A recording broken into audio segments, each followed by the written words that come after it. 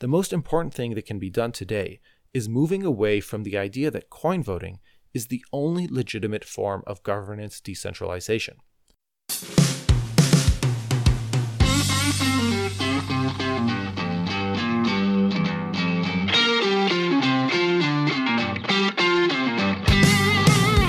Welcome to Ethereum, Audible Ethereum in Depth. I'm Yehoshua Zlatogorsky, and today we're going to be wrapping up our on-chain governance series with a great epic read by Vitalik on moving beyond coin governance.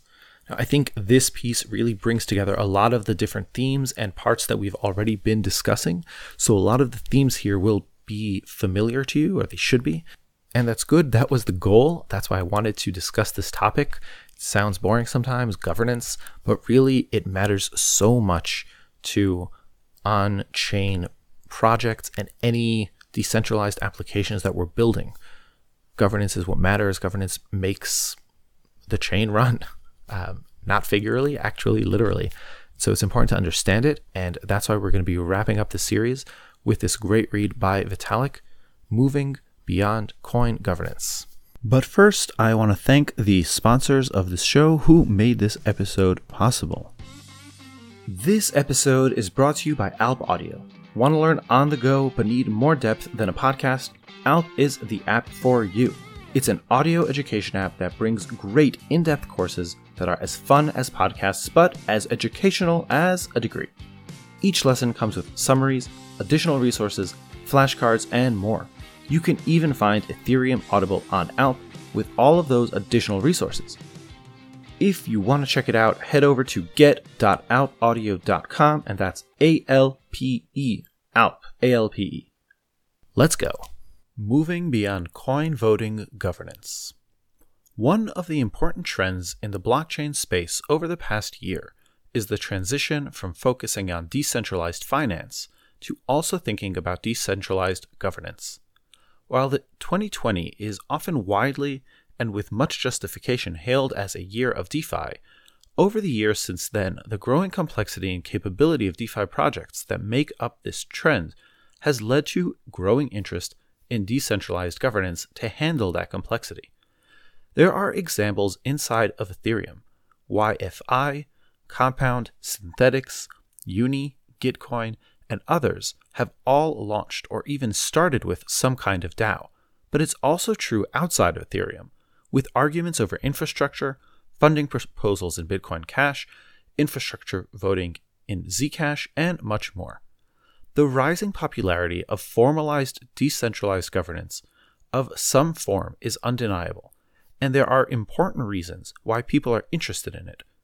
But it's also important to keep in mind the risks of such schemes, as the recent hostile takeover of Steem and subsequent mass exodus to Hive makes clear.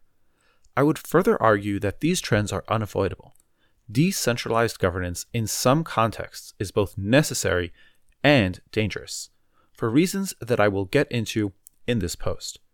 How can we get the benefits of DGov while minimizing the risks? I will argue for one key part of the answer. We need to move beyond coin voting as it exists in its present form. DGov is necessary. Ever since the Declaration of Independence of Cyberspace in 1996, there has been a key unresolved contradiction in what can be called cypherpunk ideology. On the one hand, cypherpunk values are all about using cryptography to minimize coercion and maximize the efficiency and reach of the main non-coercive coordination mechanism available at the time, private property and markets. On the other hand, the economic logic of private property and markets is optimized for activities that can be decomposed into repeated one-to-one interactions, and the infosphere, where art, documentation, science, and code are produced and consumed through irreducibly one-to-many interactions, is the exact opposite of that. There are two key problems inherent to such an environment that need to be solved. One is funding public goods, as in, how do projects that are valuable to a wide and unselective group of people in the community, but which often do not have a business model, for example, Layer 1s and Layer 2 protocol research, client development, and documentation, get funded? 2. Protocol maintenance and upgrades. how are upgrades to the protocol and regular maintenance and adjustments operations on part of the protocol that are not long-term stable, for example, lists of safe assets, price oracle sources, multi-computation key holders, agreed upon. Early blockchain projects largely ignored both of these challenges, pretending that the only public good that mattered was network security, which could be achieved with a single algorithm set in stone forever and paid for with fixed proof-of-work rewards. This state of affairs in funding was possible at first because of the extreme Bitcoin price rise from 2010 to 2013, then the one-time ICO boom from 2014 to 2017, and again from the simultaneously second crypto bubble of 2014 to 2017, all of which made the ecosystem wealthy enough to temporarily paper over the large market inefficiency. Long-term governance of public resources was similarly ignored. Bitcoin took the path of extreme minimization, focusing on providing a fixed supply currency and ensuring support for Layer 2 payment systems like Lightning and nothing else. Ethereum continued developing mostly harmoniously, with one major exception, because of the strong legitimacy of its pre-existing roadmap, basically proof of stake and sharding, and sophisticated application layer projects that required anything more did not yet exist. But now increasingly, that luck is running out, and challenges of coordinating protocol maintenance and upgrades and funding documentation, research and development, while avoiding the risks of centralization are at the forefront. The need for DGov for funding public goods. It is worth stepping back and seeing the absurdity of the present situation. Daily mining issuance rewards from Ethereum are about 13,500 ETH, or about 40 million per day. This is in August 16 of 2021. Transaction fees are similarly high. The non-EIP 1559 burned portion continues to be around 1,500 ETH, as in $4.5 million per day. So there are many billions of dollars per year going to fund network security. Now, what is the budget of the Ethereum Foundation? About $30 to $60 million per year. There are non-EF actors, for example Consensus, contributing to develop it, but they are not much larger. The situation in Bitcoin is similar, with perhaps even less funding going into non-security public goods. Here is the situation in a chart. This is the estimated Bitcoin and Ethereum spending on proof-of-work versus R&D. Proof-of-work spending for Bitcoin and for Ethereum is really high, in the order of magnitudes of 10 to 12 times higher than the R&D spending. Within the Ethereum ecosystem, one can make a case that this disparity does not matter too much. Tens of millions of dollars per year is enough to do the needed R&D, and adding more funds does not necessarily improve things. And so the risks to the platform's credible neutrality from instituting in-protocol developer funding exceeds the benefits. But in many smaller ecosystems, both ecosystems within Ethereum and entirely separate blockchains like BCH and Zcash, the same debate is brewing. And at those smaller scales, the imbalance makes a big difference. Enter DAOs. A project that launches as a pure DAO from day one can achieve a combination of two properties that were previously impossible to combine. One, sufficiency of developer funding, and two, credible neutrality of funding, the much coveted fair launch. Instead of developer funding coming from a hard-coded list of receiving addresses, the decisions can be made by the DAO itself. Of course, it's difficult to make a launch perfectly fair, and unfairness from information asymmetry can often be worse than unfairness from explicit pre-mines. Was Bitcoin really a fair launch, considering how few people had a chance to even hear about it by the time a quarter of the supply had already been handed out by the end of 2010? But even still, in protocol compensation for non-security public goods from day one seems like a potentially significant step forward towards getting sufficient and more credibly neutral developer funding. The need for DGov for protocol maintenance and upgrades. In addition to public goods funding, the other equally important problem requiring governance is protocol maintenance and upgrades. While I advocate trying to minimize all non-automated parameter adjustments, see the limited governance section below, and I am a fan of Rai's ungovernance strategy, there are times where governance is unavoidable. Price oracle inputs must come from somewhere, and occasionally that somewhere needs to change. until a protocol ossifies into its final form, improvements have to be coordinated somehow. Sometimes a protocol's community might think that they are ready to ossify, but then the world throws a curveball that requires a complete and controversial restructuring. What happens if the US dollar collapses and RAI has to scramble to create and maintain their own decentralized CPI index for their stablecoin to remain stable and relevant? Here too, DGov is necessary, and so avoiding it outright is not a viable solution. One important distinction is whether or not off-chain governance is possible. I have for a long time been a fan of off-chain governance wherever possible, and indeed for base layer blockchains, off-chain governance absolutely is possible. But for application layer projects, and especially DeFi projects, we run into the problem that application layer smart contract systems often directly control external assets, and that control cannot be forked away. If Tezos' on-chain governance gets captured by an attacker, the community can hard fork away without any losses beyond admittedly high coordination costs.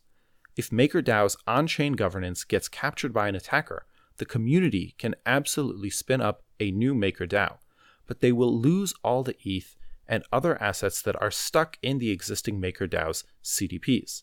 Hence, while off-chain governance is a good solution for base layers and some application layer projects, many application layer projects, particularly DeFi, will inevitably require formalized on-chain governance of some form. DGov is dangerous. However, all current instantiations of decentralized governance come with great risks. To followers of my writing, this discussion will not be new. The risks are much the same as those that I talked about in Notes on Blockchain Governance, Governance Part 2, Plutocracy is Still Bad, and in On Collusion. There are two primary types of issues with coin voting that I worry about. One is inequalities and incentive misalignments, even in the absence of attackers, and two, outright attacks through various forms of often obfuscated vote buying. To the former, there have already been many proposed mitigations, for example, delegation, and there will be more, but the latter is a much more dangerous elephant in the room to which I see no solution within the current coin voting paradigm. Problems with coin voting even in the absence of attackers. The problems with coin voting, even without explicit attackers, are increasingly well understood. For example, see this recent piece by DappRadar and Monday Capital, and mostly fall into a few buckets. 1. Small groups of wealthy participants are better at successfully executing decisions than larger groups of small holders. This is because of the tragedy of the commons among small holders. Each small holder has only an insignificant influence on the outcome, and so they have little incentive to not be lazy and actually vote. Even if they are rewards for voting, there is little incentive to research and think carefully about what they are voting for. 2.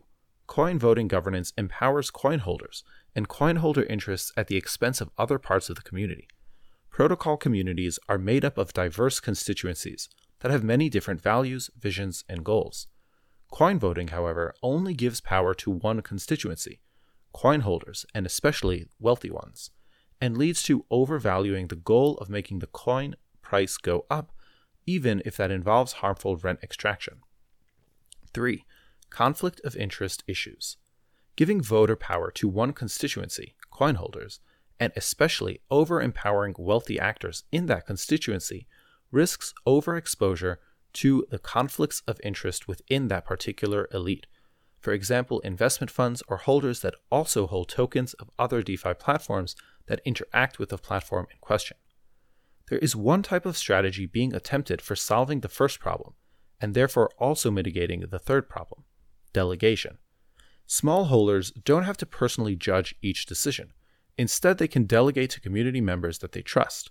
This is an honorable and worthy experiment. We shall see how well delegation can mitigate the problem. The problem of coin holder centrism, on the other hand, is significantly more challenging. Coin holder centrism is inherently baked into a system where coin holder votes are the only input. The misperception that coin holder centrism is an intended goal and not a bug is already causing confusion and harm. One broadly excellent article discussing blockchain public goods complains, quote, "Can crypto protocols be considered public goods if ownership is concentrated in the hands of a few whales?" Colloquially, these market primitives are sometimes described as public infrastructure. But if blockchains serve a public today, it is primarily one of decentralized finance.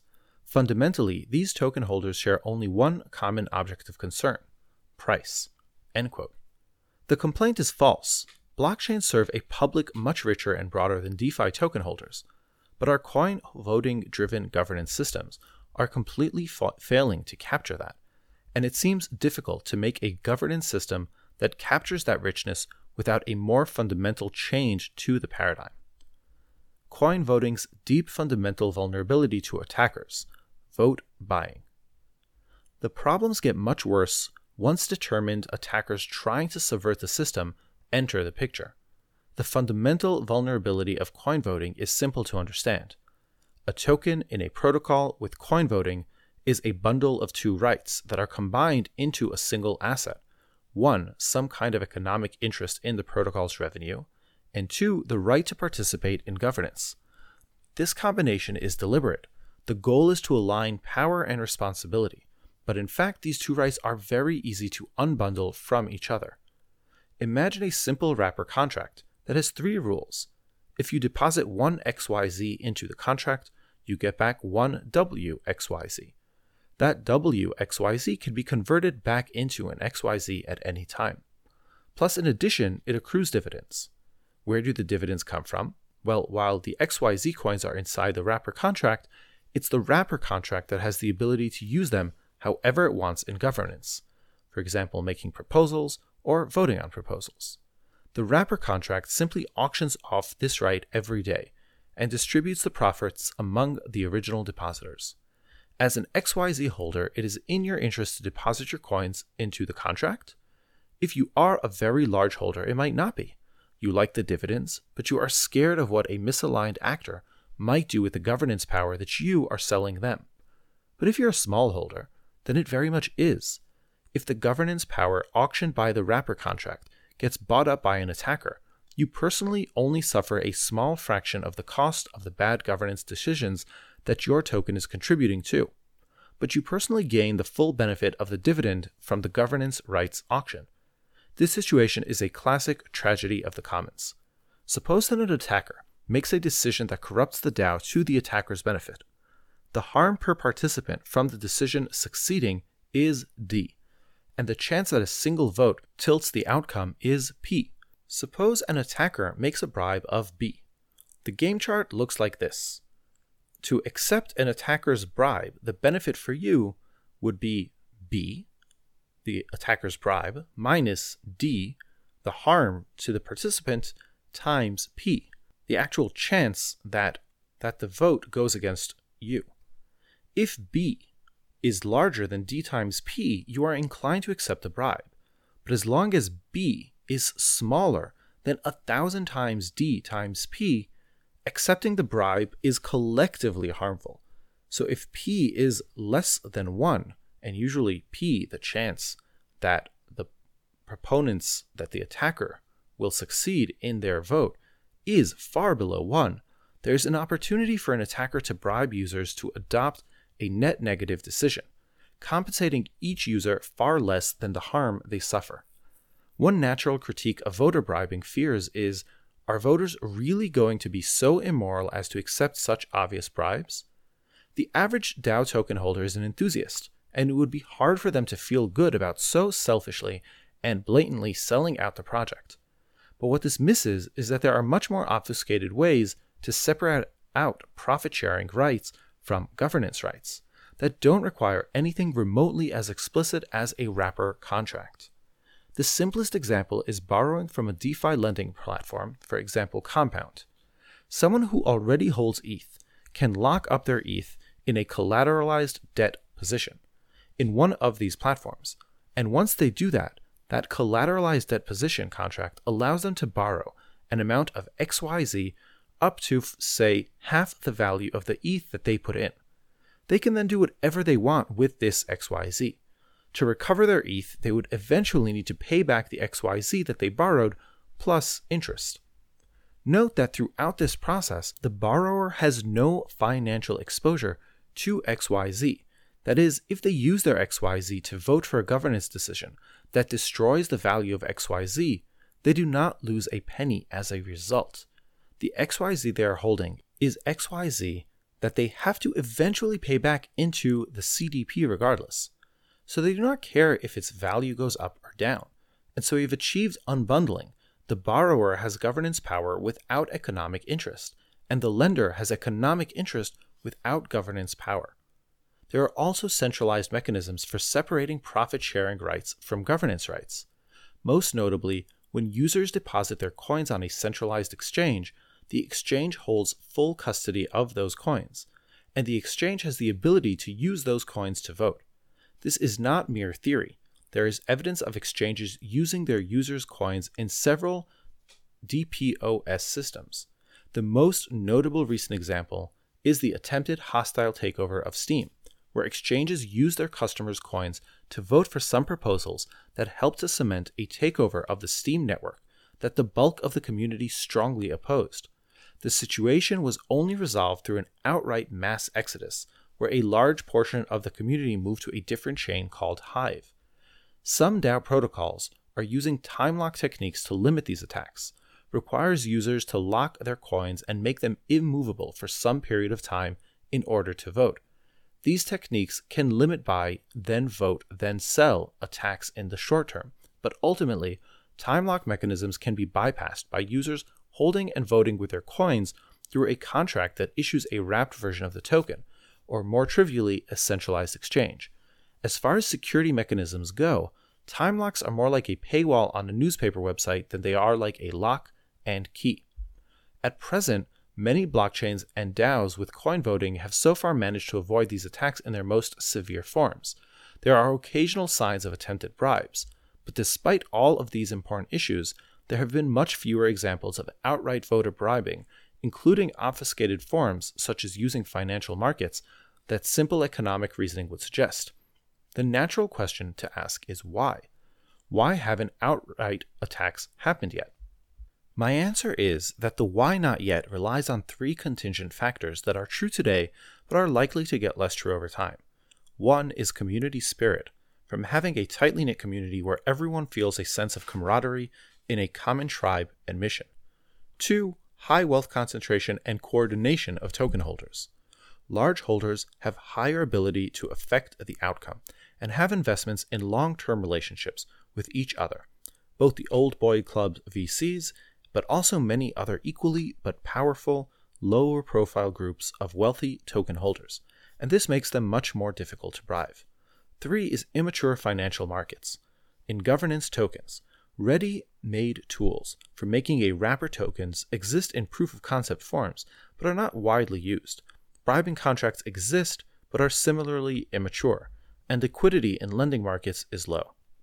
When a small coordinated group of users holds over 50% of the coins, and both they and the rest are invested in a tight-knit community, and there are few tokens being lent out at reasonable rates, all of the above bribing attacks may perhaps remain theoretical, but over time, 1 and 3 will inevitably become less true no matter what we do, and 2 must become less true if we want DAOs to become more fair. When those changes happen, will DAOs remain safe? And if coin voting cannot be sustainably resistant against attacks, then what can? Solution 1. Limited governance. One possible mitigation to the above issues, and one that is to varying extents being tried already, is to put limits on what coin-driven governance can do. There are a few ways to do this. 1. Use on-chain governance only for applications and not base layers. Ethereum does this already, as the protocol itself is governed through off-chain governance, while DAOs and other apps on top of this are sometimes, but not always, governed through on-chain governance. 2. Limit governance to fixed parameter choices. Uniswap does this, as it only allows governance to affect the token distribution and a 0.05% fee in the Uniswap exchange. Another great example is Rai's ungovernance roadmap, where governance has control over fewer and fewer features over time. 3. Add time delays. A governance decision made at time t only takes effect at example t plus 90 days. This allows users and applications that consider the decision unacceptable to move to another application, possibly a fork. Compound has a time delay mechanism in its governance, but in principle, the delay can and eventually should be much longer. 4. Be more fork friendly. Make it easier for users to quickly coordinate on and execute a fork. This makes the payoff of capturing governance smaller. The Uniswap case is particularly interesting. It's an intended behavior that the on-chain governance funds teams, which may develop future versions of the Uniswap protocol, but it's up to users to opt in to upgrading to those versions. This is a hybrid of on-chain and off-chain governance that leaves only a limited role for the on-chain side.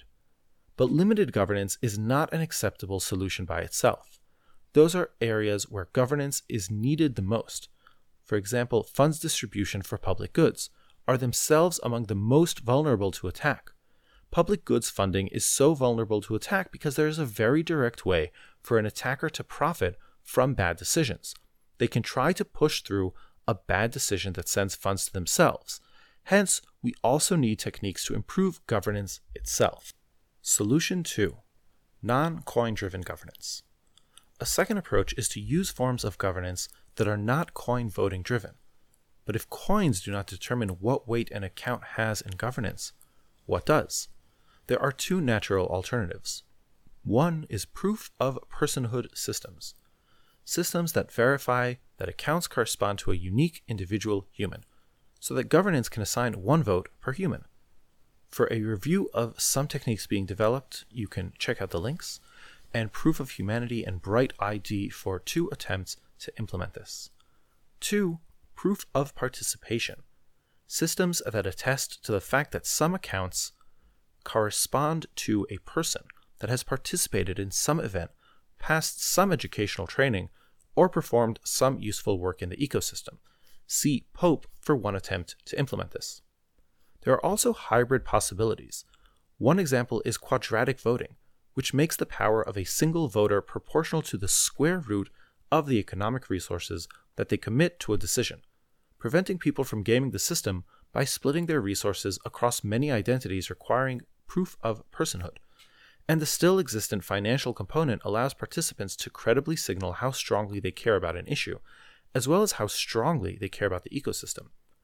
Gitcoin quadratic funding is a form of quadratic voting, and quadratic voting DAOs are being built.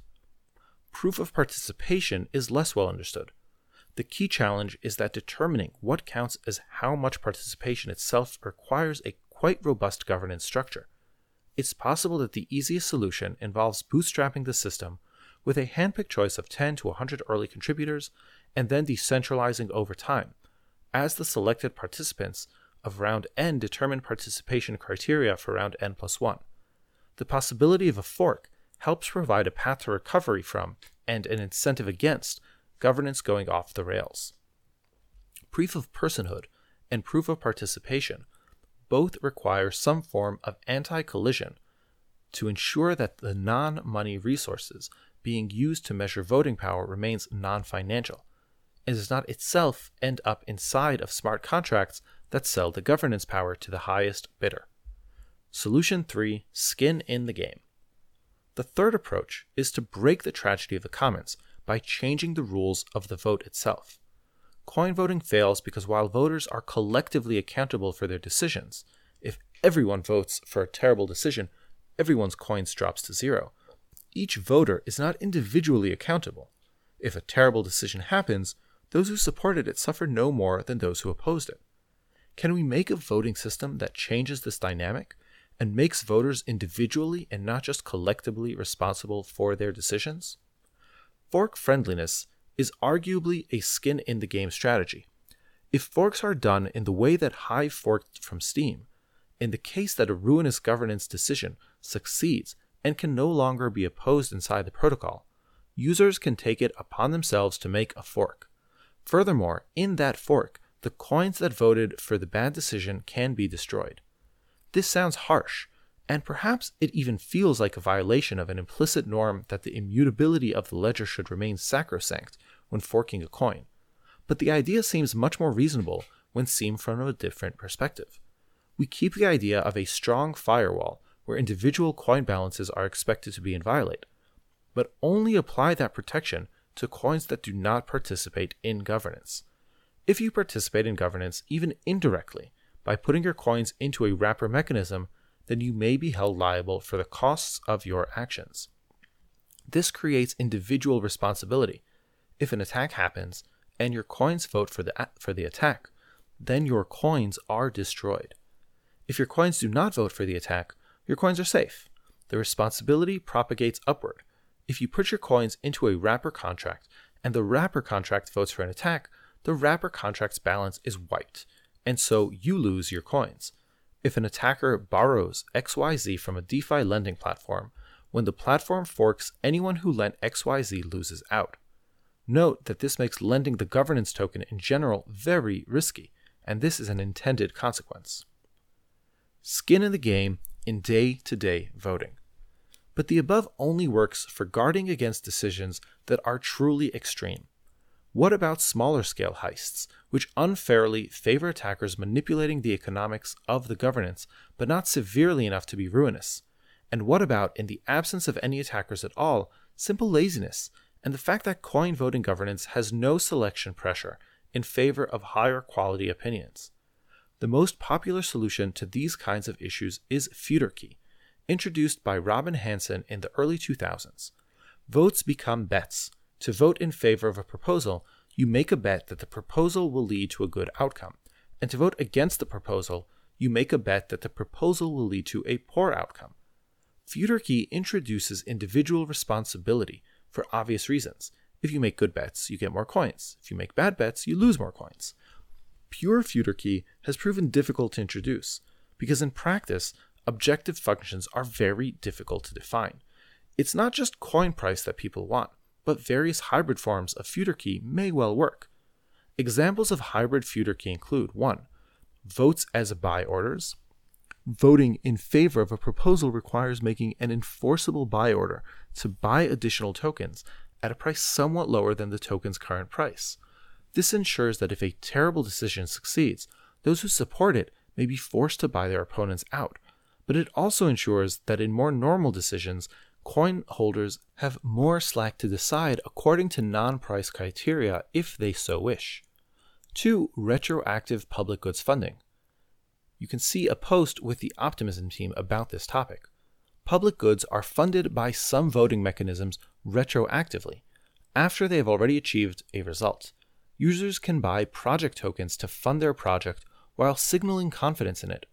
Buyers of project tokens get a share of the reward if that project is deemed to have achieved a desired goal. 3. Escalation games. You can see Augur and Kleros. Value alignment on lower level decisions is incentivized by the possibility to appeal to a higher effort, but higher accuracy, higher level process.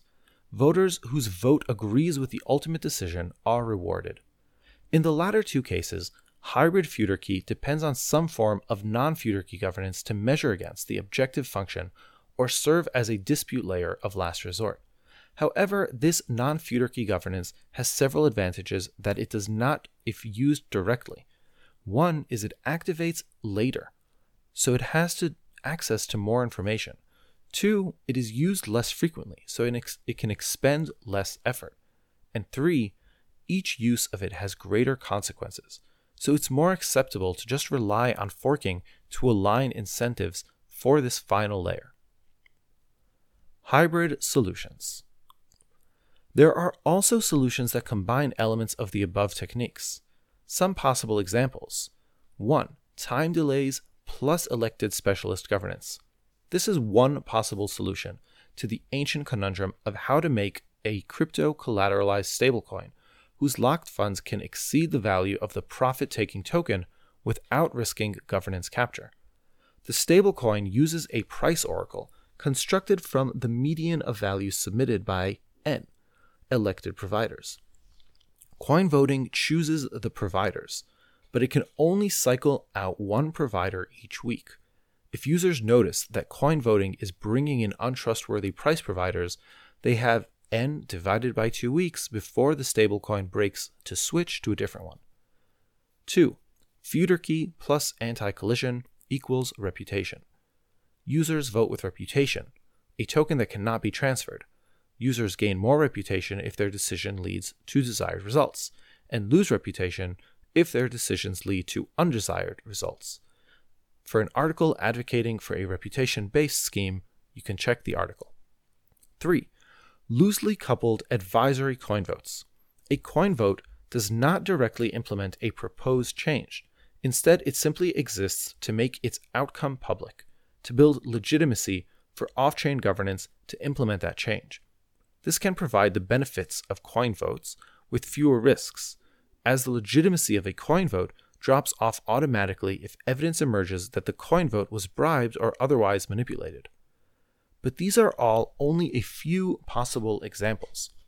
There is much more that can be done in researching and developing non-coin-driven governance algorithms.